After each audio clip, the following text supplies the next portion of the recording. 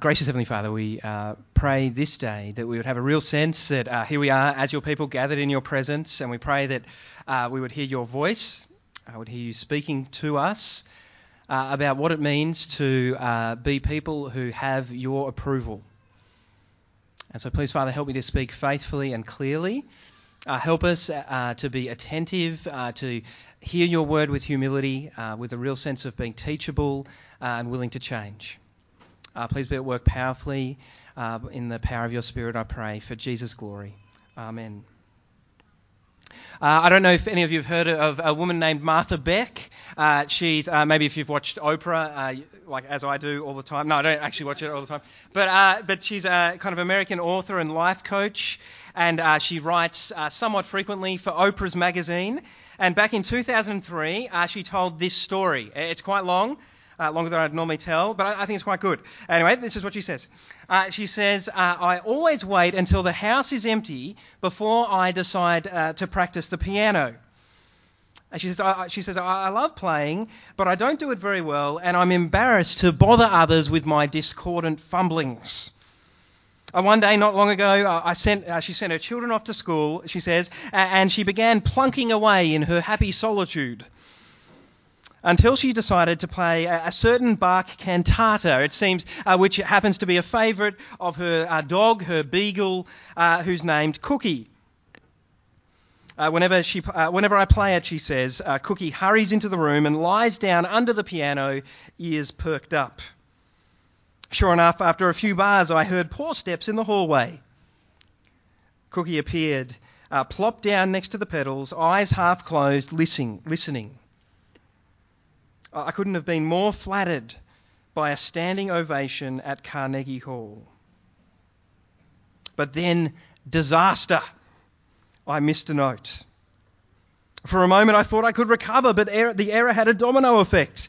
I started messing up all over the place. My fingers began to shake, I stopped breathing, I started sweating, horrified that I was ruining Cookie's listening pleasure. In case you're not already marvelling at the depth of my mental illness, she says, let me reprise that for you. I was reduced to a nervous wreck because I couldn't play the piano perfectly for my dog. It was one of those moments when I was left staring at the ugly truth about what I had become. The day I finally admitted that I was an approval junkie. I would do pretty much anything to get that next hit of affirmation, of acceptance from others. So, like Alcoholics Anonymous, like, hi, my name's Aaron, and I'm an approval junkie. Or at least a recovering one. Like, that's part of my story. This is my story. I can relate to this. There have been lots of times in my life where, in a sense, I've done pretty much anything to get that next hit of affirmation, of acceptance, of approval. Not from everyone. Some people I couldn't care less what they think. But there are certain people whose opinion really mattered to me. And it's in that framework that I want to look at this passage from Matthew chapter 5, because the dominant word in this passage is the word blessed. You see it there. It occurs 9 times, I think. Well, what does that word blessed mean? I've noticed recently that it's become a pretty popular hashtag. I don't know if you've seen this. You go onto Facebook and someone says, new pair of shoes, hashtag blessed. You've seen this, like it pops up. A beautiful dinner with my boyfriend, typically with a selfie of some kind. Blessed. Got into the uni course I wanted. Blessed. Bought our dream home. Blessed. Holiday of a lifetime. Blessed. Well, and those things are blessings, of course. We can be thankful for them. But what does Jesus mean when he uses the word blessed here over and over again? Well, throughout the Bible, it seems that the core of this idea of being blessed is the idea of approval. If a person blesses God, they're approving of God. Not in a condescending way, like God needs our approval, but they're praising God, they're glorifying God, they're blessing God. And likewise, if God blesses a particular person, it means he approves of them. He praises them. He delights in them. He says, I am pleased with this person. I bless them. They live under my divine favour, my blessing. God approves of them. And that's what's happening in Matthew 5. Jesus is saying to his disciples, you guys are blessed. You already have the ultimate approval, not just the approval of some guy or girl or boss or dog, but the approval of God. So the question is, you can see the four questions. I'm sorry I let Chris down there, but the four questions. The first question is, what kind of people get God's approval? And that's what Jesus is unpacking really in verses 3 to 12 with these 8 different character traits. The first 4 traits are mainly to do with how people relate to God. So we're going to go through each of these traits. In verse 3, Jesus says, blessed are the poor in spirit, for theirs is the kingdom of heaven. Right? This idea, what's this idea of being poor in spirit? A person who is poor in spirit knows really deeply that before God they have nothing to offer. Oh, we just heard in the kids' talk, empty suitcase, nothing to offer. Poor in spirit person, they can't defend themselves before God, they can't impress God in any way, they can't buy God's favour with a few good works. You know, I know I'm not perfect, but at least I donate to charity once a year, or I try to go to Bible study, or I turn up at church. No, the person who's poor in spirit knows that they can't buy God's favour, his approval, with their own good works, because spiritually speaking, they're not just poor, they are bankrupt. Nothing to offer. After my sermon, we're going to sing a song, or at least later on in the service, called Rock of Ages. And it has one verse in it that particularly captures this idea of being poor in spirit. I want you to listen to the words. The verse says, nothing in my hand I bring, simply to the cross I cling. Naked, come to you for dress. Helpless, look to you for grace. Stained by sin, to you I cry, wash me, Saviour, or I die. That's poor in spirit. It's someone who knows that in comparison to other people, they might be better. Like you might be able to look at the next person down the street and say, yeah, I'm probably a better person than them. But before a holy and perfect and pure God, you're a spiritual beggar. You've got nothing in your hands. You're naked, needing dress. You're helpless and stained and dirty. And Jesus says that's the kind of people that get God's approval. The people who've come to accept that about themselves, right? And that is incredibly hard, coming from one approval junkie to another, right? It's incredibly hard for us to understand. Because how is it that we get approval? It's based on our merit, isn't it? Our performance, our achievement. That's how we get other people's approval. We tick boxes, we get favour, we get approval. Jesus says the people who get God's approval are the people who admit that they've got no merit. The people who say that spiritually speaking, my performance has been lousy. I've got no achievements that I can line up to impress you. My spiritual resume has nothing on it. And Jesus says it's those people who share in the blessings of the kingdom, who have God's blessing. Have a look at verse 4, next one. Jesus says, blessed are those who mourn, for they will be comforted. In the context of verse 3, I think it's clear that Jesus is not talking about how God comforts people who are mourning the loss of loved ones. Like God does do that, and we're very thankful for that. But here, these people aren't mourning because they've lost someone that they really love, they've died. These people are mourning because of their sin. That's why they're mourning. Right? These are people who are no longer trying to cover up or minimise their sin in any way. They're not pretending anymore. They can see just how ugly their sin is. They can see not just how it impacts them and others, but particularly how it dishonours God. They feel that. They know that. And they grieve over it. As Paul says in 2 Corinthians 7, there's a kind of godly sorrow, a mourning over sin. Someone who's humble, who's broken, who's grieving at what they can see of their sin. Right? And Jesus says, if you mourn like that, if you kind of lament at your sin, like we heard in Jared's testimony, you're just kind of longing to change. Right? If you can relate to that, one day you'll be comforted. One day. One day when God's kingdom comes in all its fullness, Revelation 21 says God will wipe away your every tear. There'll be no more sin or mourning or crying or pain. God will comfort you because the price for your sin has been paid in full. There's no judgment, no condemnation left. All that's left is the comfort of God. For people who mourn, not just at their sin, but at the consequences of sin in the world. And God has set all things right. Blessed are those who mourn, for they will be comforted. Third, verse 5. Blessed are the meek, for they will inherit the earth. Meek is not a word that most of us use these days, I don't think. So most of us don't really know what it means. If we think we've got some idea, it's probably along the lines of letting people walk all over you. Like you've got to be a doormat. That's what it means to be meek. Just kind of, be a doormat. But, Jesus is described as being meek. And I think there's plenty of occasions where you could say, no, Jesus is not a doormat. He's quite assertive in places. And so that's not meekness. I think there's a guy, a British preacher named, or Welsh actually, but spent most of his time in England. His name's Martin Lloyd-Jones. And I think he gets this right when it comes to meekness. I'm going to read a quote. He says, meekness is essentially a true view of oneself before God, expressing itself in attitude and behaviour towards others. And this is key, this next bit.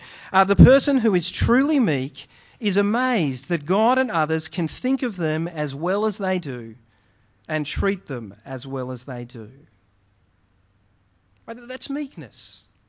You're so clear on how messed up you are, how broken you are, how ugly your sin is, that you're amazed, not when others don't think enough of you. Oh, I'm so offended. This person thought I was capable of that, or that I might have sinned in that way. No, that person's not meek. The person who's meek is the person who thinks, I'm surprised they think so much of me. I'm surprised that they would treat me with so much respect. I'm surprised that God would treat me like this. The person who's meek is like, can't you see what I'm really like? And we might think that people like that won't get anywhere. Right? If you want to get somewhere in life, you have to be confident, right? You have to puff yourself up. You have to push yourself forward. It's a dog-eat-dog world. You've got to kind of go for it. But Jesus says it's the meek who will inherit the earth. I just said that when God's kingdom comes on earth as it is in heaven, the Lord's Prayer, that's what we're supposed to pray for. When God's kingdom comes on earth as it is in heaven, there'll be a new heavens and a new earth. That's the promise. And Jesus is saying that is the great inheritance of the meek. You will inherit the whole earth. So don't just kind of set your goals to inherit the family estate or the city of Melbourne or the state of Victoria or the country of Australia. Right? You want a real inheritance? Be a part of Jesus' kingdom. You will inherit the whole earth. Blessed are the meek. Verse 6, Jesus says, God's blessing, God's approval comes to those who hunger and thirst for righteousness. In the Bible, this idea of righteousness, it really has two main aspects. On the one hand, it's about someone's kind of standing before God. Are they right with God? Are they innocent before God? Are they righteous before God? In God's heavenly court, what's God's verdict? Right, that's one emphasis. But on the other hand, it's about righteous living, like how you actually live. And here, Jesus is talking more about righteous living. I say that because Jesus is already talking to his disciples who are right with God already. They're citizens of his kingdom.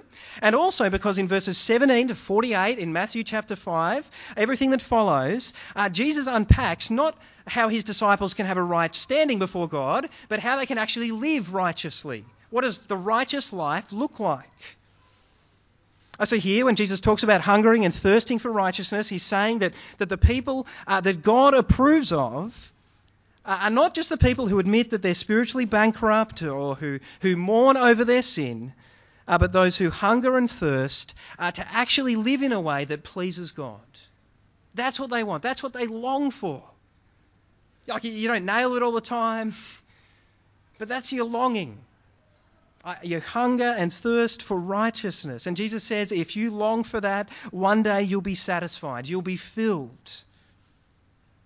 And not in this life. Like, we're not a church that says you can be perfect in this life, right? But once again, when God's kingdom comes, we'll be made perfect. Made perfect in every way, not just in standing before God, but in actually how we live, because God will have completely transformed our hearts. There'll be no sin left, and so out of our perfect hearts will flow perfect living. It's hard for us to comprehend, like we're just so messed up. But imagine that. Imagine never having a sinful thought or attitude or action. That's the great promise here. If you hunger and thirst for righteousness, you will be filled. So that's the first 4 blessings. The kind of people that God approves of. Let's move on to the next 4 traits. These, as I said, I think they're primarily about how people relate to others, not to God. I mean, they're obviously related. Look in verse 7. Jesus says, "Blessed are the merciful, for they will be shown mercy." If you missed my sermon last week, we talked about this a whole lot last week, this incredible reality that as disciples of Jesus, as citizens of God's kingdom, God has shown us amazing mercy. That's what these disciples have experienced. They're already a part of God's kingdom. And in response to God's mercy, we should show mercy to others. And this is a theme in Matthew's Gospel, right? As you guys will be familiar, in Matthew 6, the Lord's Prayer, Jesus teaches us to pray. And he says, "Forgive us our debts as we also forgive our debtors." Right? Debt, sin, same thing. Or in Matthew 18, Jesus tells the parable of the unforgiving servant. And he says, "You wicked servant, I cancelled all your debt because you begged me to. Shouldn't you have had mercy on your fellow servant, just as I had on you?" Right, so in God's amazing mercy, really, he has cancelled the full debt of your sin. Right, every time you've sinned in your life, that's been kind of accumulating a debt. Like some of you will have a big HECS debt. I certainly do. But like this is the most important debt you can ever consider. Your debt of sin before God. It's massive. Every time you've ever thought something sinful or done something sinful, that debt's been accumulating. But in God's mercy, Christ died the death on the cross to cancel the full debt. He paid the full price. It's all being paid off. Incredible mercy. So you should show mercy to others. Right? God didn't forgive our sins because our sin didn't matter, or because it wasn't destructive. It mattered so much and it was so destructive that his son had to be destroyed on the cross. That's how much it mattered. In the same way, we don't forgive people or show mercy to people because their sin didn't matter, or because it didn't hurt us, or because it wasn't destructive or deeply wound us in some way. But as Christians, we're set free to show mercy because Christ has already paid the price for their sin on the cross. So we don't have to make them pay. And Christ will make people pay for their sin if they're unrepentant when he returns in judgment. So we're liberated as Christ's people to be mercy, to be merciful like our God, to forgive others. That's what this is talking about.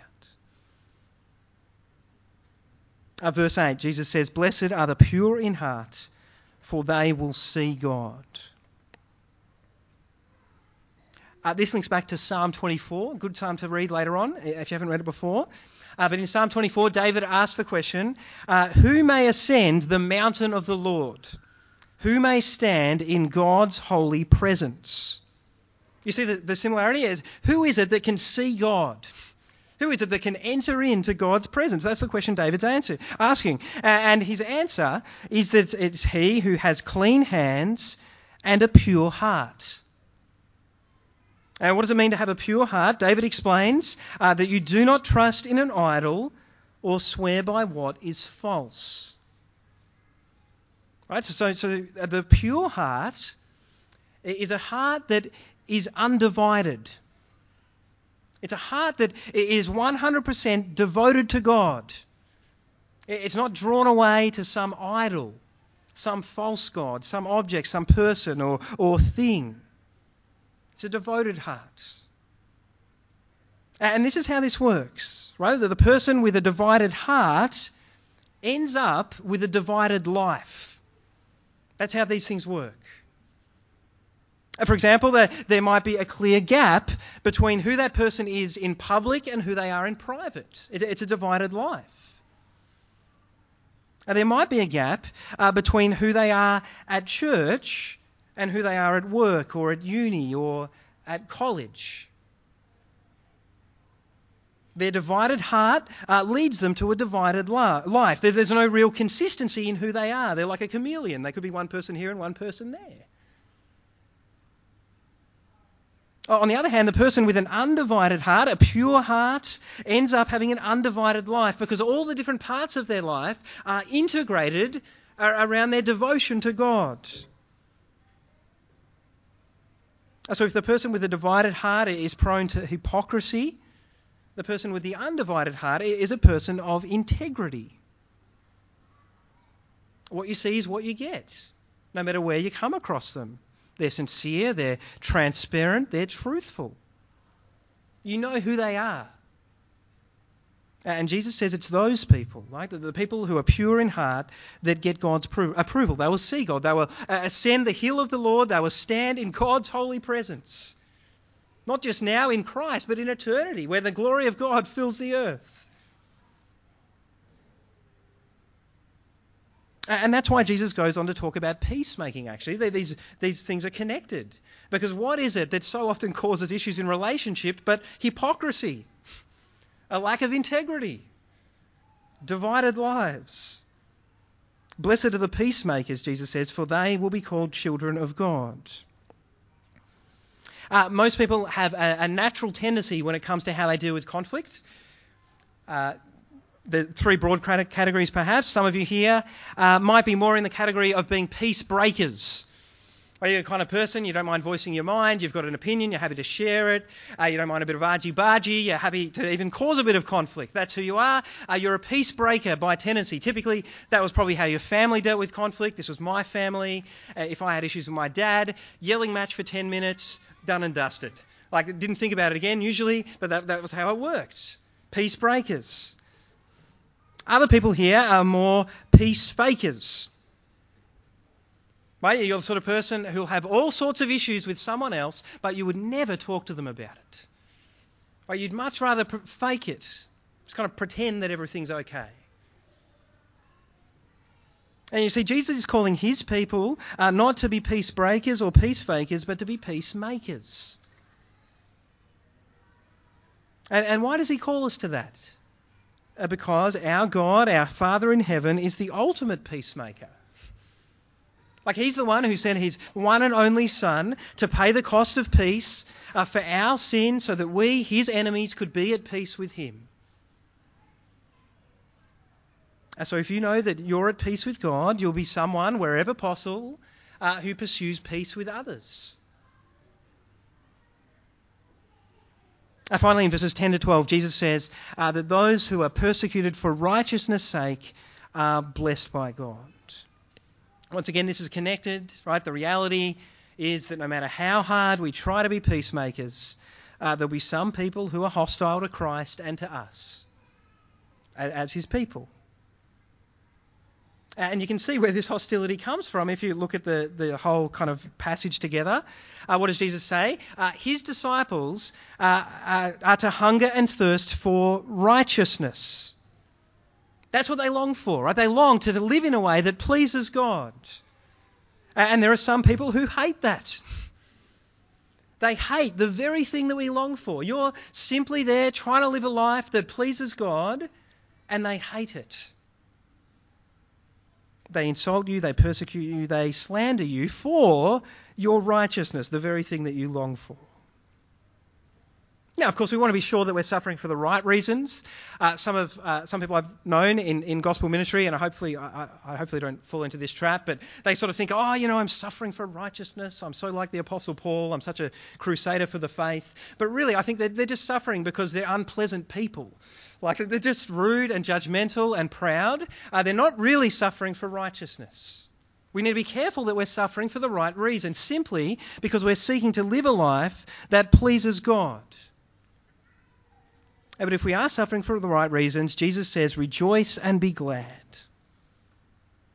Not because you love suffering in and of itself, like some kind of masochist, but because you know that if you're willing to suffer for Christ now, you can look forward to a great reward later. It's a test of your faith, if you like. So those are the kind of people who get God's approval. Those are the people that are blessed by God.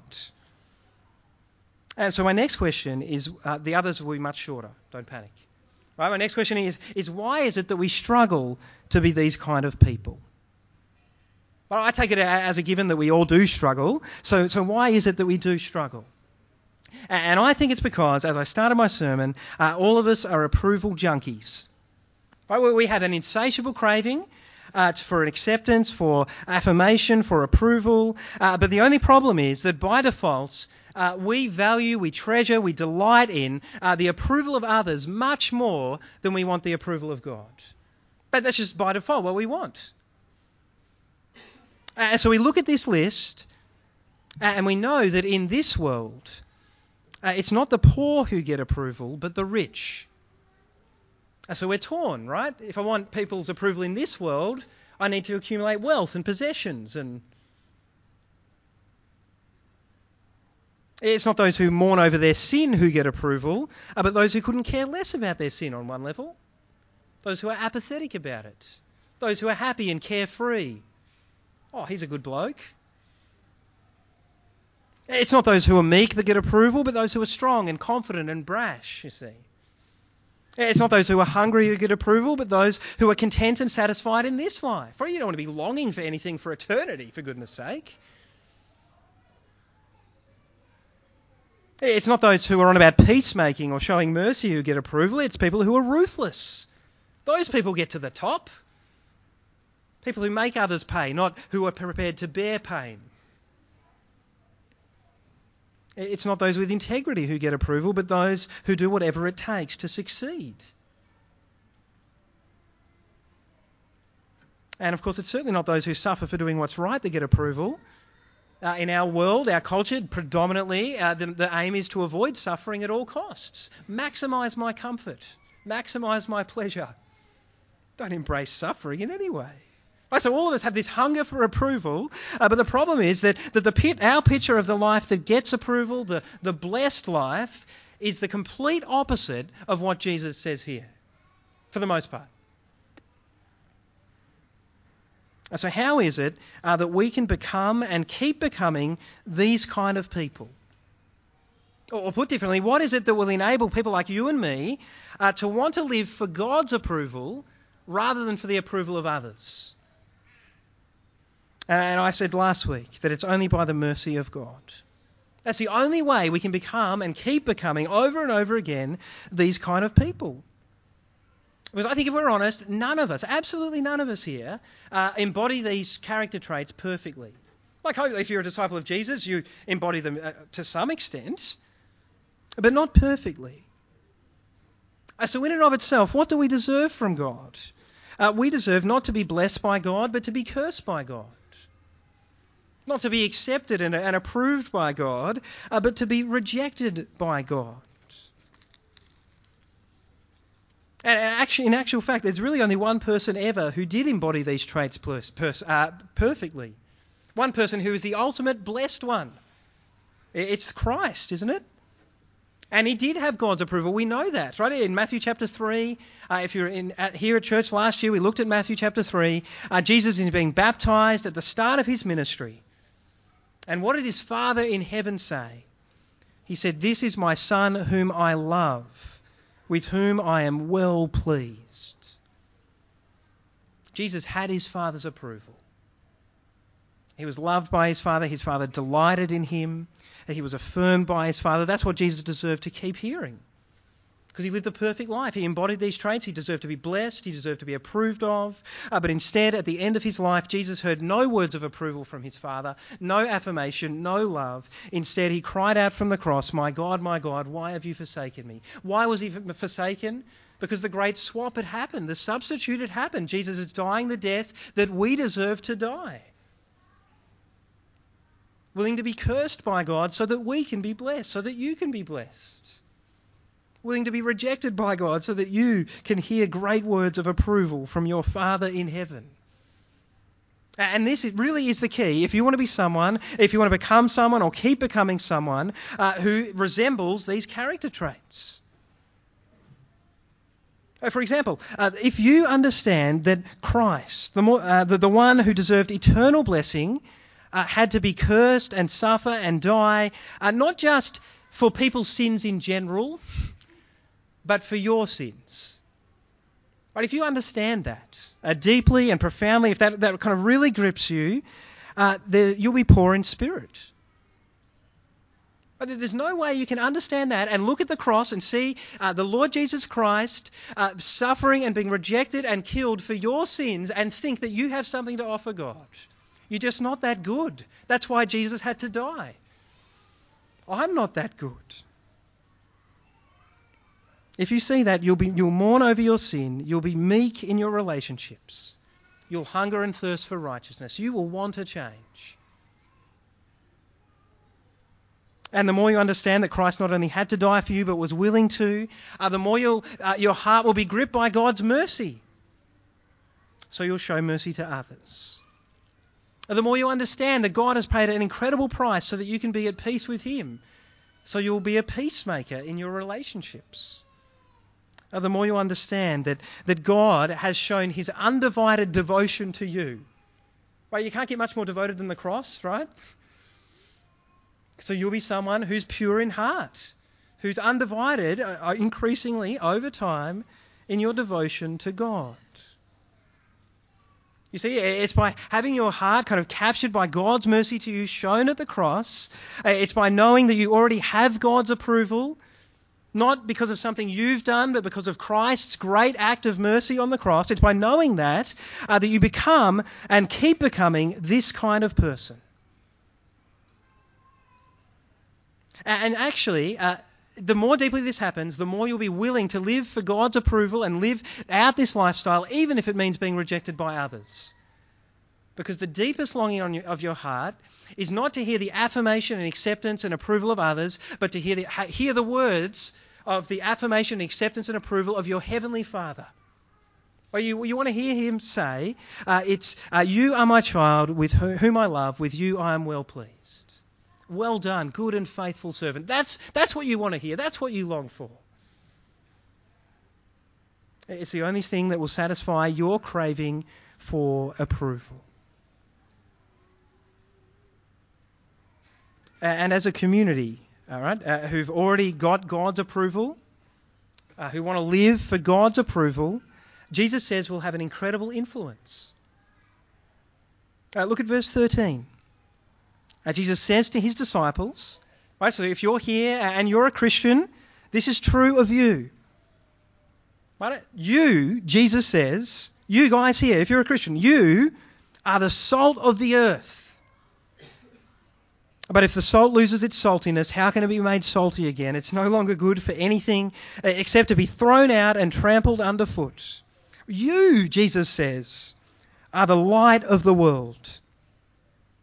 A town built on a hill cannot be hidden, neither do people light a lamp and put it under a bowl. Instead, they put it on its stand, and it gives light to everyone in the house. In the same way, let your light shine before others, that they may see your good deeds and glorify your Father in heaven. The basic, can't go into all the details here, but the basic idea of these two metaphors, salt and light, is that the kingdom of heaven that has come in Jesus and the kingdom of earth are two related but distinct communities. Related but distinct. And the amazing thing is that Jesus is saying that it's us, right? The people of verses 3 to 12, that have the most powerful influence on the world, right? It's us that infiltrate the world and change it, not the world who changes us, although that can happen, right? Another conversation. But how is this possible, right? Well, let me unpack it just a little bit, right? There's no question, I think, that our world is a dark place. It's a dark place. And in part that's because it's full of people who are hungry for approval, who are constantly trying to outdo each other. And that gets ugly.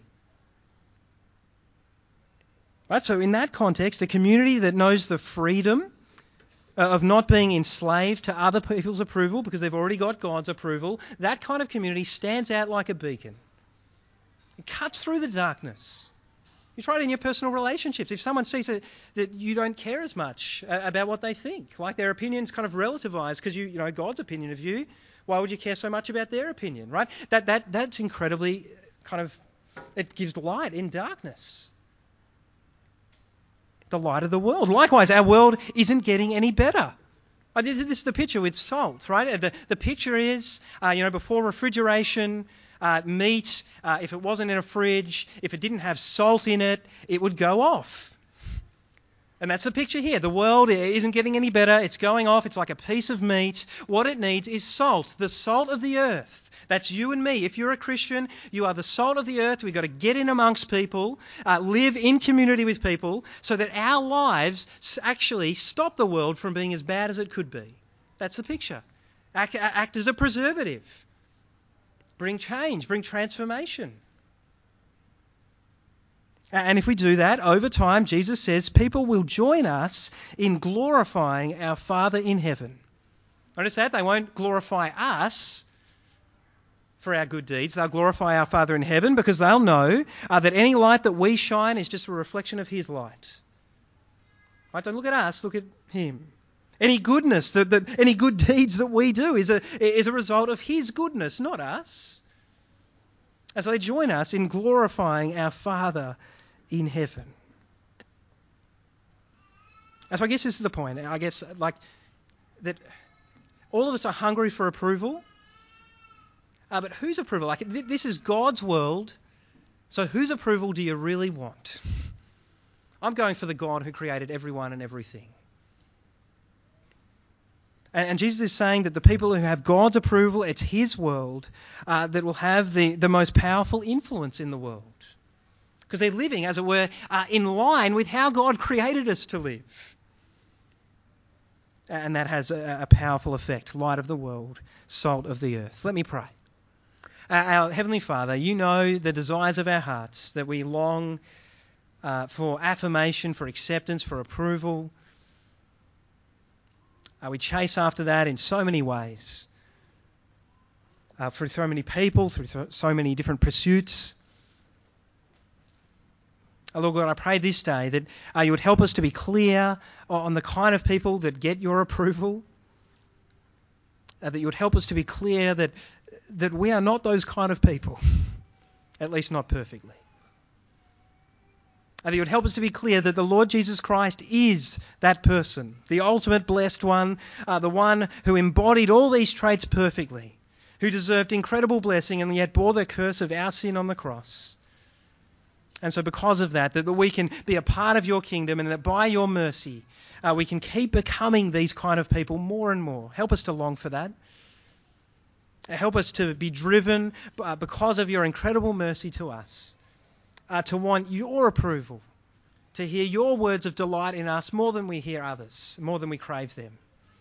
Help do this deep work of transformation in us, I pray, that we might be a community that brings light in the darkness, that is salt to our communities, the community around us, and that we might see many people joining us in glorifying you, our Father in heaven.